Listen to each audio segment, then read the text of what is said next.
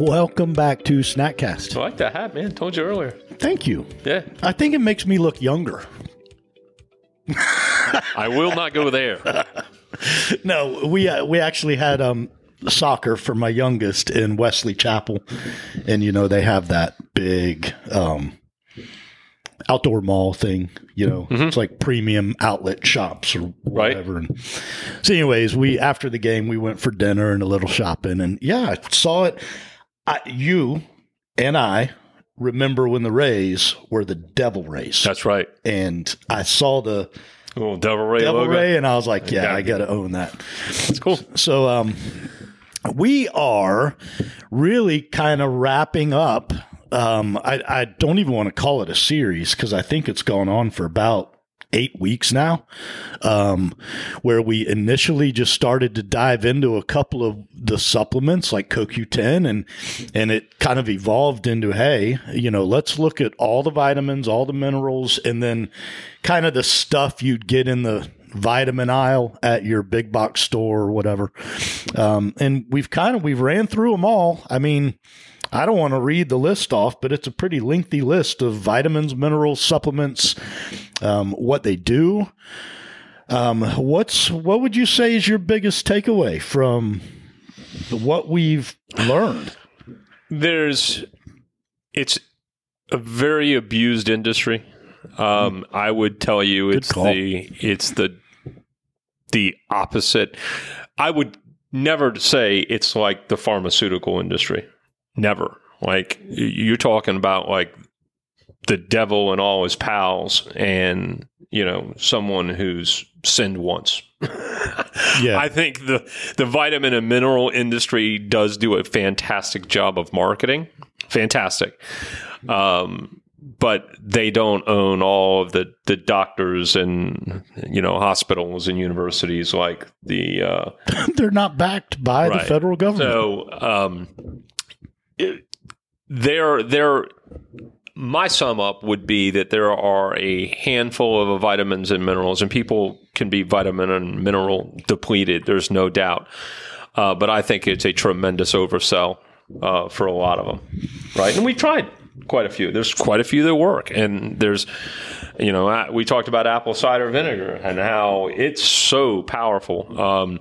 Iodine, both internally taken as well as externally used in, I showed you a picture. And we're going to circle back out to that on the scarring and how iodine is used in my personal use with it on my son. Vitamin D and how it's so important. So the first thing I would say is, get to we've always said this, right? Get to the core of why you're vitamin and mineral deficient. And then let's go from there.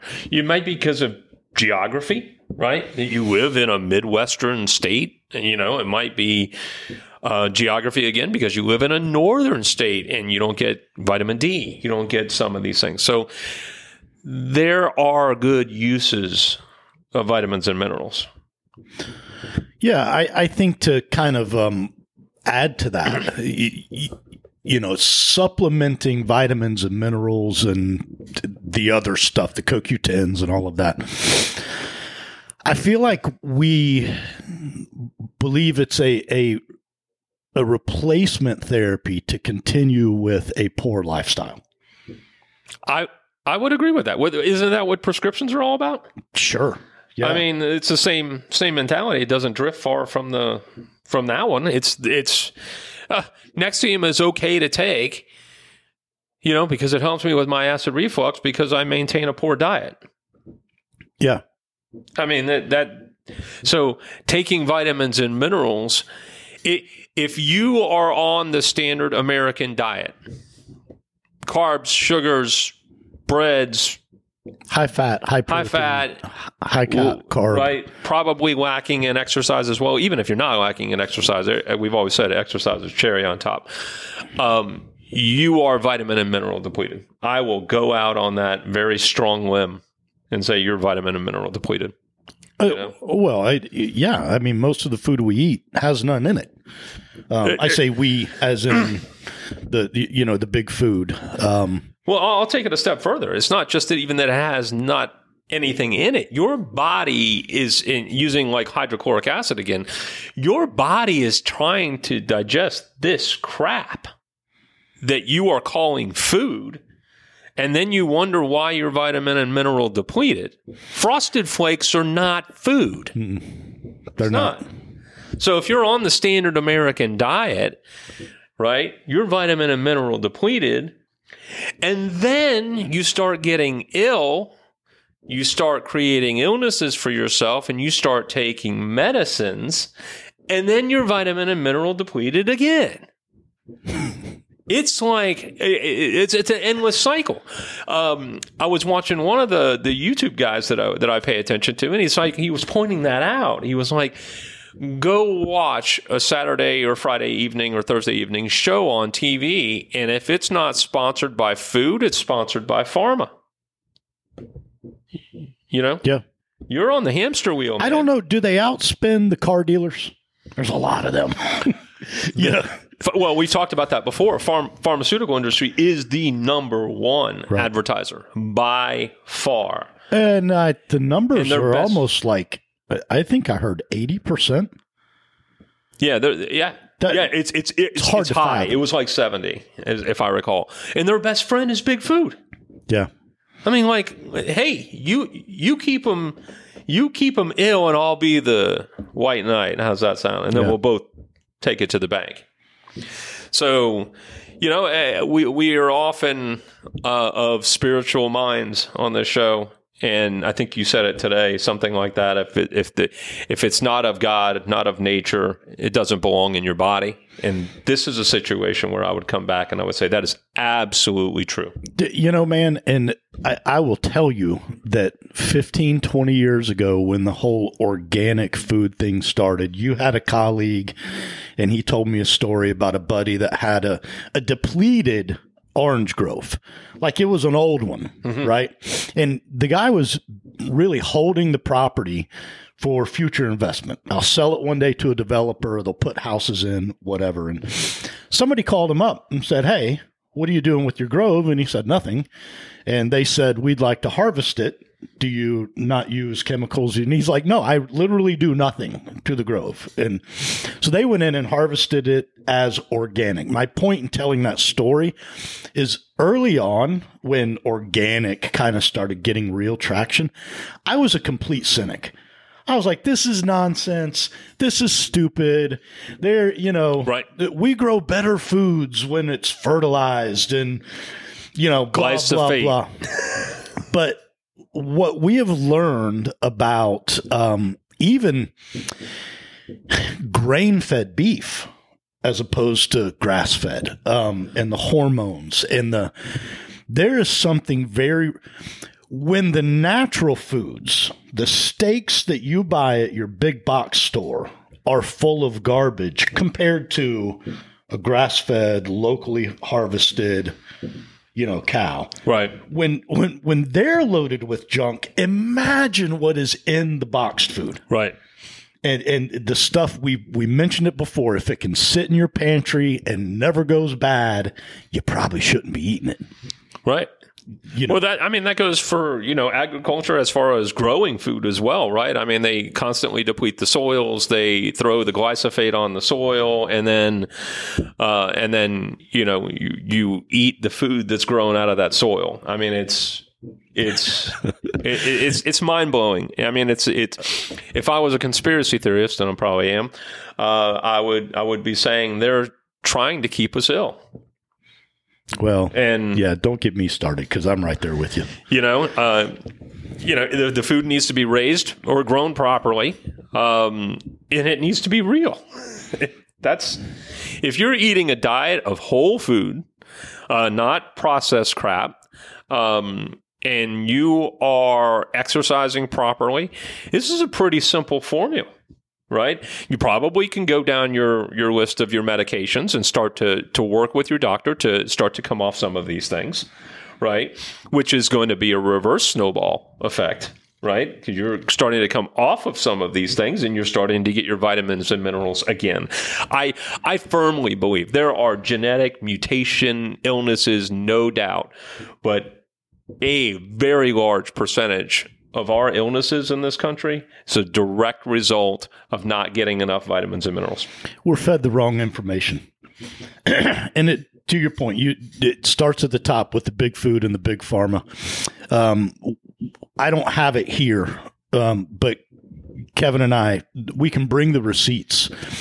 There was a well-known Wall Street bank that told a well-known pharma company that we are much more likely to fund and invest in what you're doing if it's subscription-based, if it treats the symptoms and doesn't cure the illness.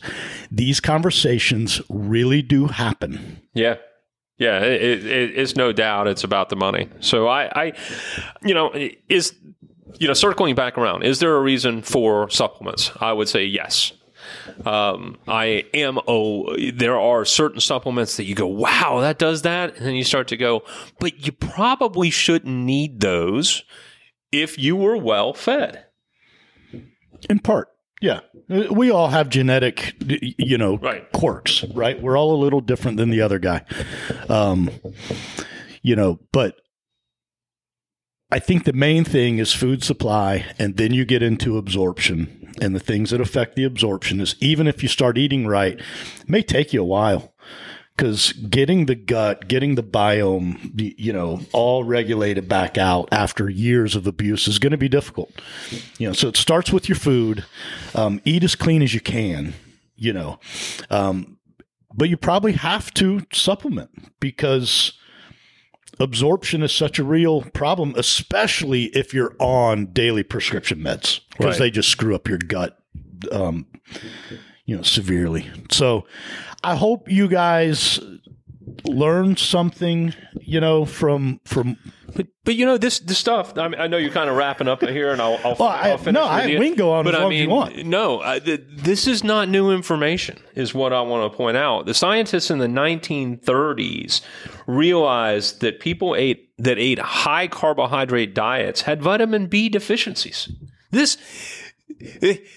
The Food and Drug Administration, whoever's responsible for the pyramid. It's my plate, Kevin. My plate, whatever. They have known this information for damn near 100 years. Doesn't make people wealthy. No, it doesn't. It doesn't. So in wrapping up, I'll say if you really need some help and you want someone to talk to, email us at the Snackcast. Scott and I will pick up the email. We'll give you a phone call. We'll talk to you. We'll point you towards books. Kinds of areas we can point you towards to get you on the path. And but if you're serious, if you're not serious and you still want to eat your sandwich. You're barking up the wrong tree. There's a story behind that. There is a story, but we'll save it for another day. Yep. So, all right, guys, we enjoyed bringing this information. I can tell you, it was personally eye-opening. There's a few supplements that I have started. I'm definitely doing the apple cider vinegar. I'm doing the turmeric, however you say that stupid word. I was going to introduce probiotics as well. But I thought, the ACV and the effects on the gut. But if I did them both, if I started them both at the same time, I wouldn't know. You're also doing the electrolytes, right? I do the electrolytes. I don't know if those vitamins, I don't know. But yes, I'm going to continue doing, I do a double load of, it's actually called Pure Boost. And I do the ACV, the turmeric, and I try and eat right.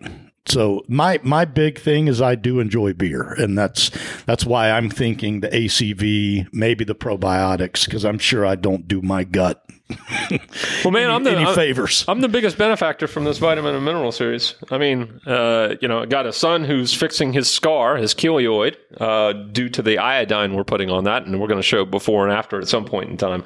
He's on like day 15.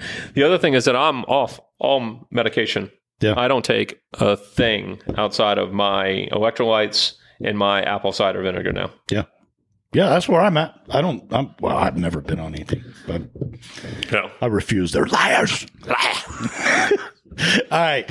Questions, comments, concerns. If you would like guidance, we're here. Email us at snackcast@yes.fit. Stay moving. See ya.